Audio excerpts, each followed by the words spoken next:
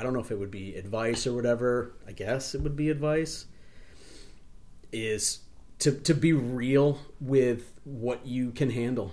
I think, it's important to not bullshit yourself really about what it is you're going to be able to like take on, what it is that you're not going to be able to take on, because the stroke happened to you and you did not have a choice or a say in the matter, right? This is a choice I make, right? To buckle up and to be along for the ride. So for somebody in a similar position, I think it's important for whoever that is to be really straight and honest with themselves about what it is they're going to be able to do and take on. I think self-care in that situation is crucial.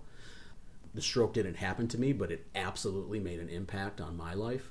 And so, I think being, cognizant of that and reflecting on that and not like straying from that, like centering on that is pretty critical if you're going to be able to hang with it. I would also say, though, and I say this to you all the time, the stroke, though it is like this third wheel that, we mentioned, this uninvited third party, it doesn't have to define you. Like I say this to you, like it doesn't have to define you, like you are more than your stroke. Yeah. And it doesn't have to be the defining moment or defining character of your relationship. And it certainly doesn't have to be, on my angle as well. It doesn't have to be like a defining aspect of who I am and what, I mean, it's a major part of our lives together, but it is not, it's not me, it's not what I do, right? Yeah. And I used to, say, bear with me, I suffered a stroke, and I am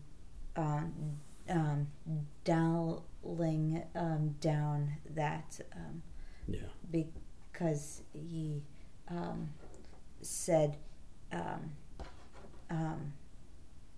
it's like you don't need to. You don't need to do that. Like you're going to order off the menu, and the person who's taking your order is going to have to stand there and take your order regardless of whether or not you say, bear with me, I suffered a stroke, and then figure out what it is that you want to eat, right? So that's just sort of your way to like shoehorn you into that conversation, and that's fine, but you've progressed to a point where you don't have to do that. You cannot control